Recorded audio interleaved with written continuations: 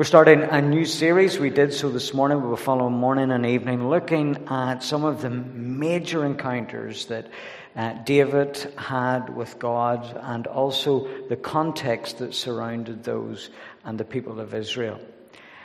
And tonight we're dipping in after this morning to 1 Samuel chapter 15 and 16, not reading both chapters, but I'll refer to 16 on the basis of what we have read in chapter 15. So let us consider God's word together as we read it. Beginning at verse 1. Samuel said to Saul, I am the one the Lord sent to anoint you king over his people Israel. So listen now to the message from the Lord. This is what the Lord Almighty says. I will punish the Amalekites for what they did to Israel when they waylaid them as they came up from Egypt. Now go, attack the Amalekites and totally destroy everything that belongs to them. Do not spare them. Put to death men and women, children and infants, cattle and sheep, camels and donkeys. So Saul summoned the men and mustered them at Telem, 200,000 foot soldiers and 10,000 men from Judah. Saul went to the city of Amalek and set an ambush in the ravine. Then he said to the Kenites, Go away, leave the Amalekites, so that I do not destroy you along with them. For you showed kindness to all the Israelites when they come up out of Egypt. So the Kenites moved away from the Amalekites. Then Saul attacked the Amalekites all the way from Havilah to Shur, to the east of Egypt. He took Agag, the king of the Amalekites, alive, and all his people he totally destroyed with the sword. But Saul and the army spared Agag and the best of the sheep and cattle, the fat calves and the lambs, everything that was good. These they were unwilling to destroy completely. But everything that was despised and weak, they totally destroyed. Then the word of the Lord came to Samuel. I am grieved that I have made Saul king, because he has turned away from me and has not carried out my instructions. Samuel was troubled, and he cried out to the Lord all night. Early in the morning, Samuel got up and went to meet Saul. But he was told, Saul has gone to Carmel. There he has set up a monument in his own honor and has turned and gone down to Gilgal. When Samuel reached him, Saul said, The Lord bless you. I have carried out the Lord's instructions. But Samuel said, What then is this bleating of sheep in my ears? What is this lowing of cattle that I hear? And Saul answered, The soldiers brought them from the Amalekites. They spared the best of the sheep and cattle to sacrifice to the Lord your God. But we totally destroyed the rest. Stop, Samuel said to Saul. Let me tell you what the Lord said to me last night. Tell me, Saul replied. Samuel said, Although you were once small in your own eyes, did you not become the head of the tribes of Israel?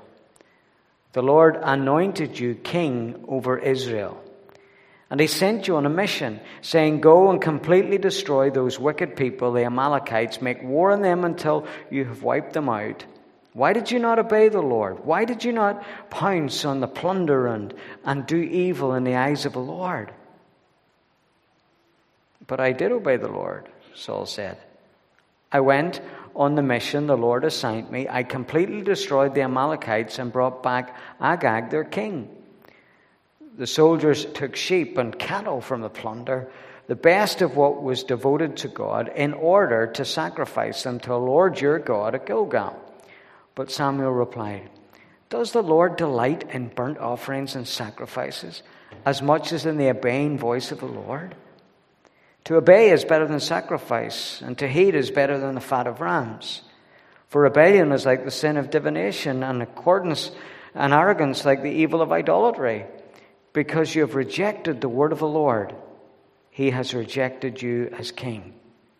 Then Saul said to Samuel, "I have sinned. I have violated the Lord's command and your instructions. I was afraid of the people and give in to them. Now I beg you, forgive my sin and come back with me so I may worship the Lord." But Samuel said to him, "I will not go back with you. You have rejected the word of the Lord, and the Lord has rejected you as king over Israel." As Samuel turned to leave, Saul caught hold of the hem of his robe, and it tore. And Samuel said to him, "The Lord has torn the kingdom of Israel from you today, and has given it to one of your neighbors, to one better than you. He who is the glory of Israel does not lie or change his mind, for he is not a man that he should change his mind." Amen. May God bless us the reading of this word. Children may leave us for activities.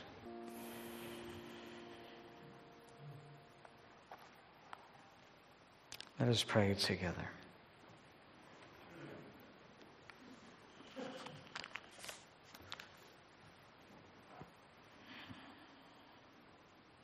Our Heavenly Father, speak to us through your word this evening. Challenge our hearts. May you grow in stature in our minds. May we decrease. In Jesus' precious name we pray. Amen.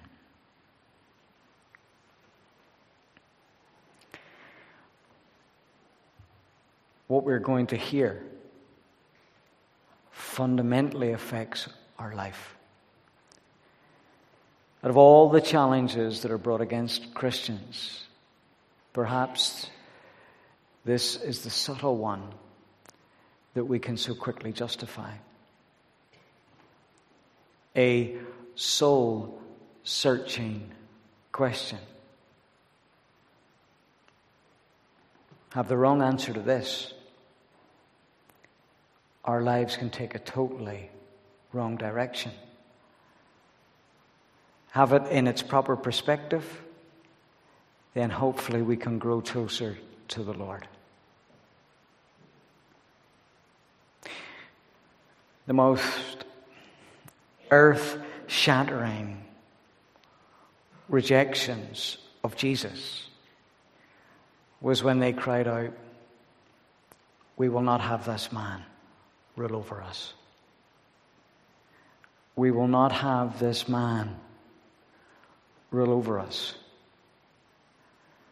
So if this man is not going to rule over you, who's going to reign in your life? Because you cannot exist without a king. You cannot exist without someone that you will worship.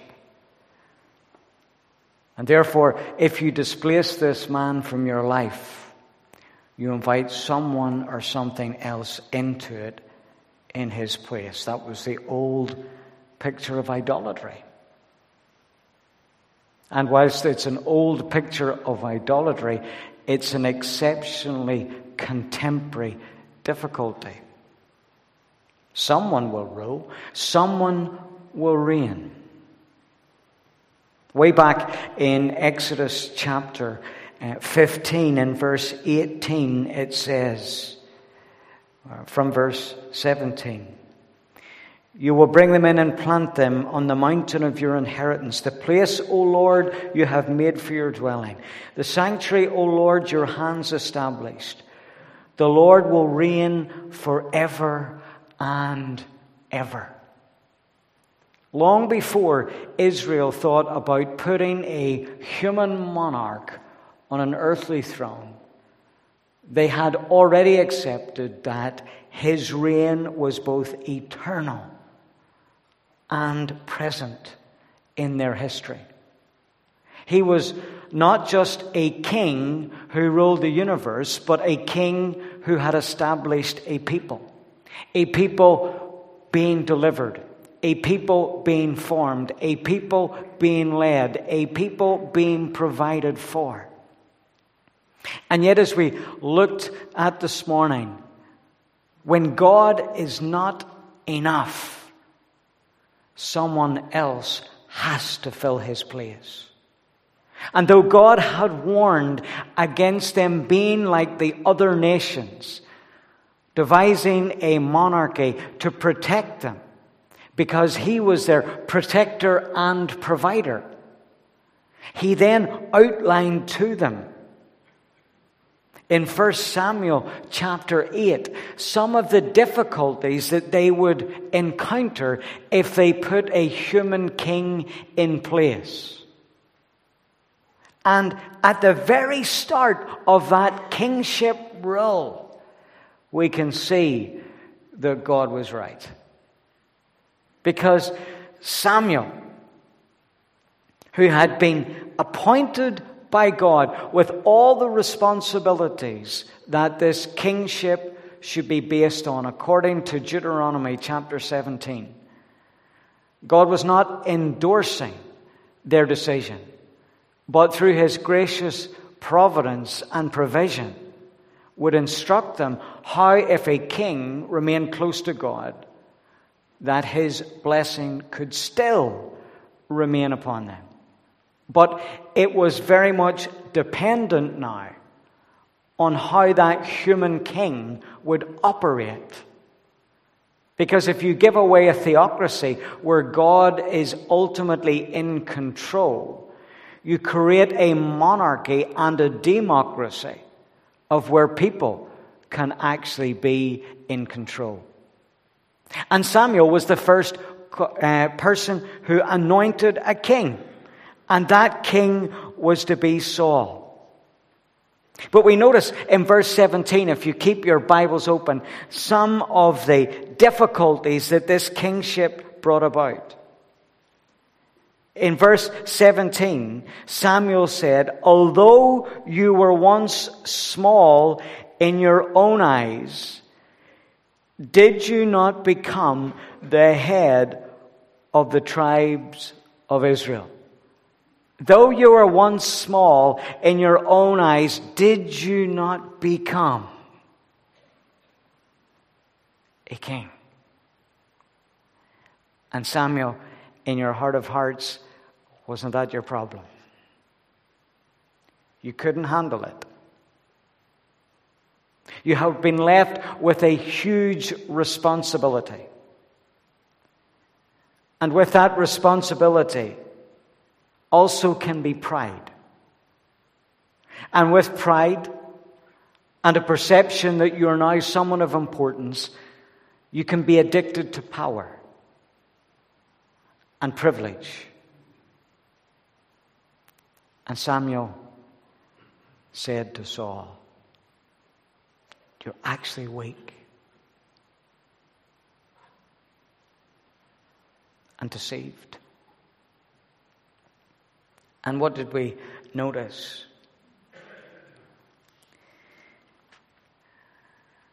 What mistakes did he make? Well, the first one was that what God pointed out was true. Whilst they had been a theocracy under the direction of God, God only needed, and as he would prove later on with Gideon, a very small number of people if they were obedient to God. 300 could take on 300,000, and there would not be a hair on anyone's head harmed if God was in control. And in verse 4 we read, "So Saul summoned the men and mustered them at Telem, 200,000 foot soldiers and 10,000 men from Judah." He had constructed an army that he thought would be appropriate in size to be able to defeat the Amalekites. The expenditure of doing so, the risk involved, the maintenance of such military, the training required, all of that was coming and would come eventually at the expense of the Israelites. Someone had to pay for it. And someone was about to pay for Saul's disobedience. Because into that mix, God had said, "I want you to destroy everyone even the cattle, the livestock, cattle and sheep, camels and donkeys. But then what do we read happened? In verse 9, but Saul and the army spared Agag, so they spared someone that they shouldn't, and the best of the sheep and cattle, the fat calves and the lambs, and everything that was good. These they were willing to destroy completely, but everything that was despised and weak, they totally destroyed. And then Samuel challenges him in verse 14. But Samuel said, what then is the bleating of sheep in my ears? What is this lowing of cattle that I hear? Then Saul defers, taking responsibility as king, as ruler, and says that the soldiers were those that took them. Verse 15, Saul answered, the soldiers brought them from the Amalekites. They spared the best of the sheep and cattle to sacrifice to the Lord, but we totally destroyed the rest. Look what he's doing here in the terminology that he uses. Those that made the mistake were the soldiers, not me. And those things that we did in response to the command God gave us, we totally destroyed the rest. I am not part of the blame, the soldiers are, but I am part of the success of what God was doing because we destroyed the rest. Saul is already beginning to abdicate his role when it is not going according to a prophet's instruction or a revelation from God. Stop, Samuel said to Saul.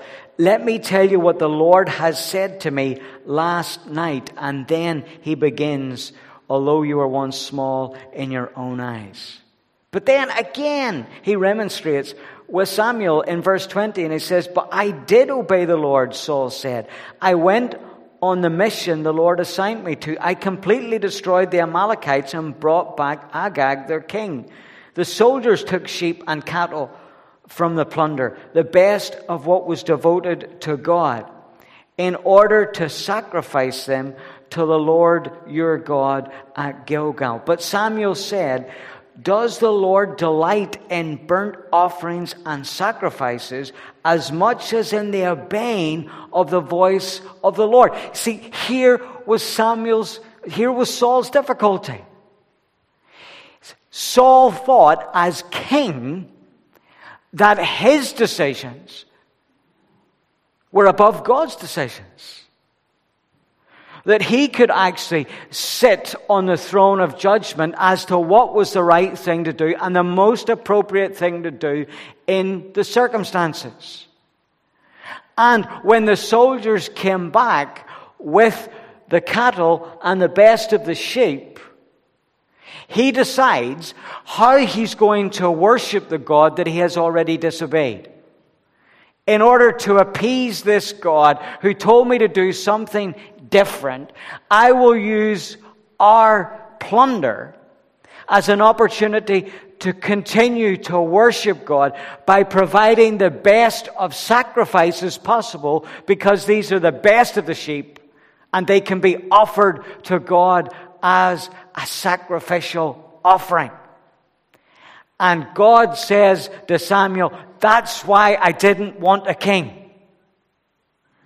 Because I knew, even if I appointed him as such, that he would grow so much in his own stature that he would decide that his decisions were better than mine. And that he would rework the very situation to attempt to promote my glory when I don't want the offerings that he is giving me. Those offerings are a stench to me because they are his human offering, not an offering of obedience.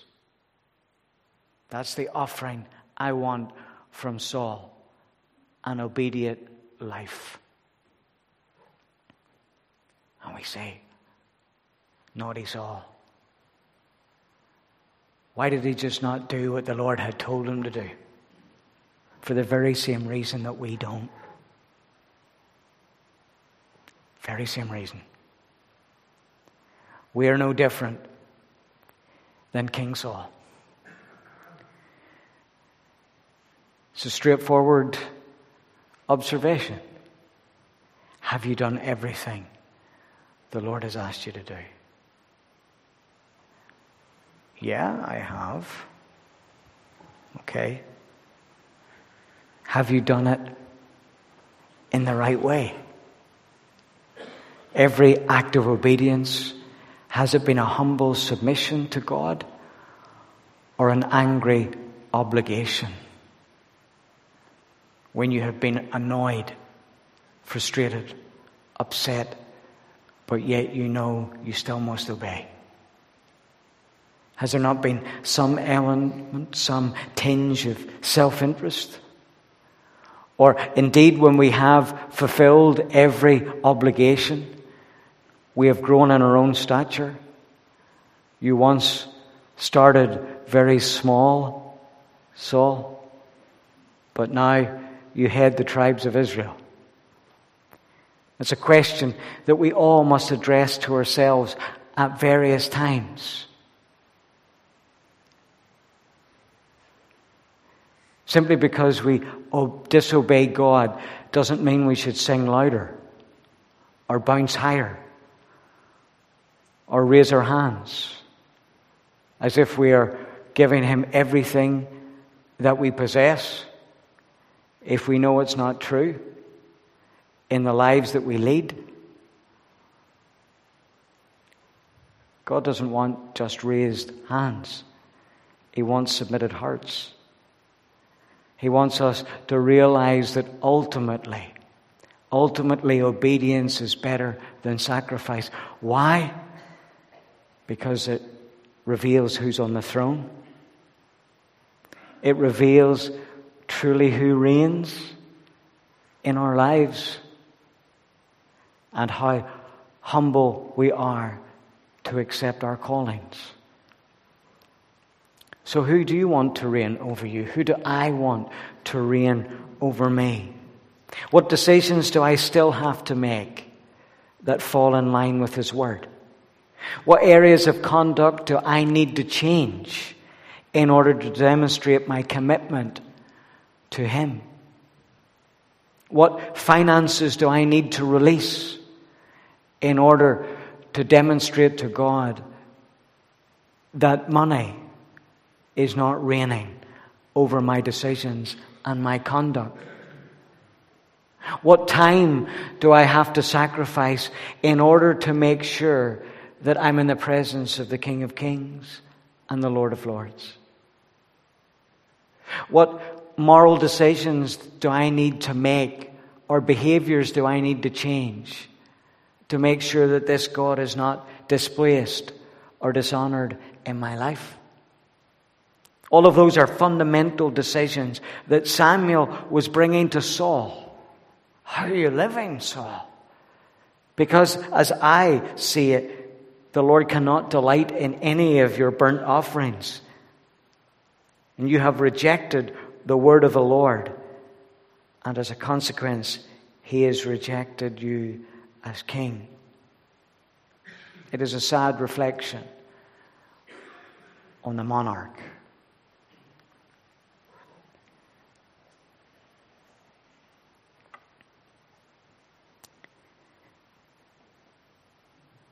But yet they needed a king, because that's what they wanted. And we're confronted with the second of our considerations: the unlikely people that God chooses. History was in the past. The future still had to unfold. Who was going to be the next king of Israel? And so we read that story that we know even from our early childhood. Let's begin in chapter 16. The Lord said to Samuel, How long will you mourn for Saul, since I've rejected him as king over Israel? Fill your horn with oil and be on your way. I'm sending you to Jesse of Bethlehem. I have chosen one of his sons to be king." But Samuel said, "How can I go? Saul will hear about it and kill me." The Lord said, "Take a heifer with you and say, 'I have come to sacrifice to the Lord.' Invite Jesse to the sacrifice, and I will show you what to do. You are to anoint for me the one I indicate." And Samuel did what the Lord said. And when he arrived at Bethlehem, the elders of the town trembled when they met him. They asked, "Do you come in peace?" Samuel replied, "Yes, in peace. I have come to sacrifice to the Lord. Consecrate yourselves and come to the sacrifice with me." Then he consecrated Jesse and his sons and invited them to the sacrifice. When they arrived, Samuel saw Eliab, and they thought, "Surely the Lord's anointed stands here before the Lord." But the Lord said to Samuel, "Do not consider his appearance or his height, for I have rejected him. The Lord does not look at the things man looks at. Man looks at the outward appearance, but the Lord looks at the heart." And then we read the story unfolding, and they bring them together, and Samuel isn't convinced. He says, "Is there anyone else?" He said, "Well, I just have a son out in the fields who's looking after sheep," and says, "Bring him to me." And as soon as David arrived, the Lord had spoken, and he was to be anointed as the future king of Israel. There's a story in that for each one of us. Obedience.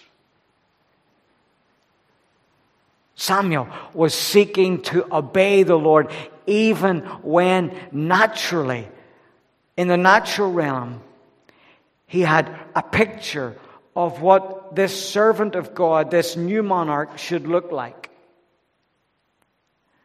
And when God clearly stated that that wasn't the case, that he shouldn't be looking in outward appearances, that prompting in his heart meant that he had to look elsewhere, believing that God still had someone chosen for this particular situation. And in from the fields was brought just a young boy who didn't have the physical appearance of a future king, though handsome, who had no way of knowing whether he would physically develop into the type of leader that would be required in Israel. Yet God says to Samuel, "That's the one." Without any evidence, without any proving himself in the arena, without any historical records that could be brought together with a CV to say this is what he has accomplished thus far, therefore you should have every confidence in him. But without all of that, because God ruled over Samuel's life and therefore his perceptions, his persistence, and his submission, at that moment, Samuel was able to foresee a future king that had been directed to him by the Lord. And what does that say to us this evening? We're very quick to judge life by its appearances and to evaluate how much we should follow God depending on the risk factor involved. Lord, if I am truly to follow you, this will mean that I will have to give up this and this and that. And can I, when I look at my bank balance, truly afford to do this? Lord, if we are to trust you, that means we might even have to move from our current situation. What about the lives of our children, if we have any? What about the handing in of the resignation at our place of employment without any true guarantee of what lies in front of us? All of those questions are very real and natural questions to possess. But it depends who's reigning over us, what our perceptions of our circumstances are going to be. the most unlikely of circumstances that are going to be conducive to your development and your spiritual nourishment might indeed be the very, very situation that you flourish as a believer. If you go there commanded, instructed, and obedient to the Lord. And the times of your relative comfort, when all the circumstances of life seem to blend together to your spiritual satisfaction, are the times of the greatest drought that you will experience spiritually. Because you do not have to listen to the Lord or His instructions any longer. You're a servant of your circumstances. And therefore, your circumstances are now reigning in your life. You place them before God, not God before them. And that is the modern idolatry that we all seek to serve. Human wisdom against that of God's. Our perceptions over His, and our withholding for fear that we will not receive. In that little verse that is so easily and readily available to people, in Proverbs 3, 5 and 6, trust in the Lord with all thine heart, and lean not unto thine own understanding. In all thy ways acknowledge Him, and He will direct your paths. How is it that we so love to read stories about missionaries that have given up everything and been blessed by God and too frightened to follow their example? We get great joy of reading about them, but are never prepared to take the same risk ourselves. We like the comfort of a different king, one that will provide our human protection and provision. But the greatest adventure of faith is when He reigns over us. And He could pick you to be the next adventure of faith. You, in the field, without much to offer, without a history that impresses, without a stature that necessarily gives confidence. And yet it's you. Because when God picks children,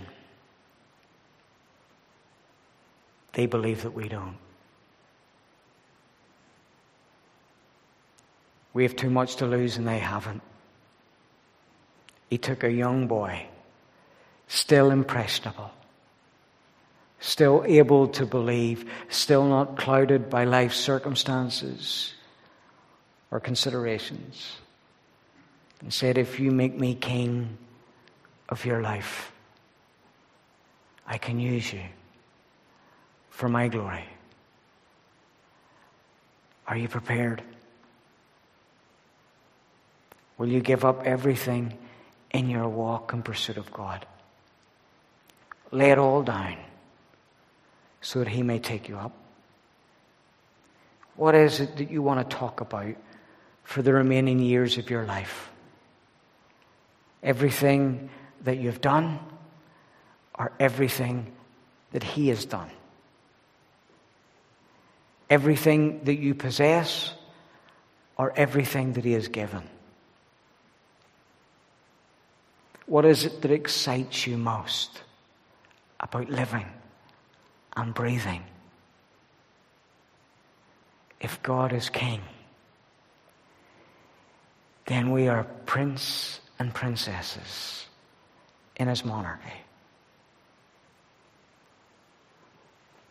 We are here, adopted into His family.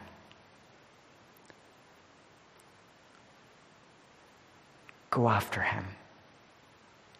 With all your heart, with all your soul, and with all your mind. And you might be the most unlikely of choices for the greatest exploits of faith witnessed within the life of this congregation. Can you imagine him anointing all of us? The power of that symbol of anointing now through the presence and power of his Holy Spirit descending over each one of us to make it possible. Because without God, it isn't. And without God, you'll never be satisfied. And without God, your sacrifices are futile. But with God, and with his approval, and with obedience to him, we can be a majestic testimony to the wonderful power of our King who reigns over all of us. Let us pray.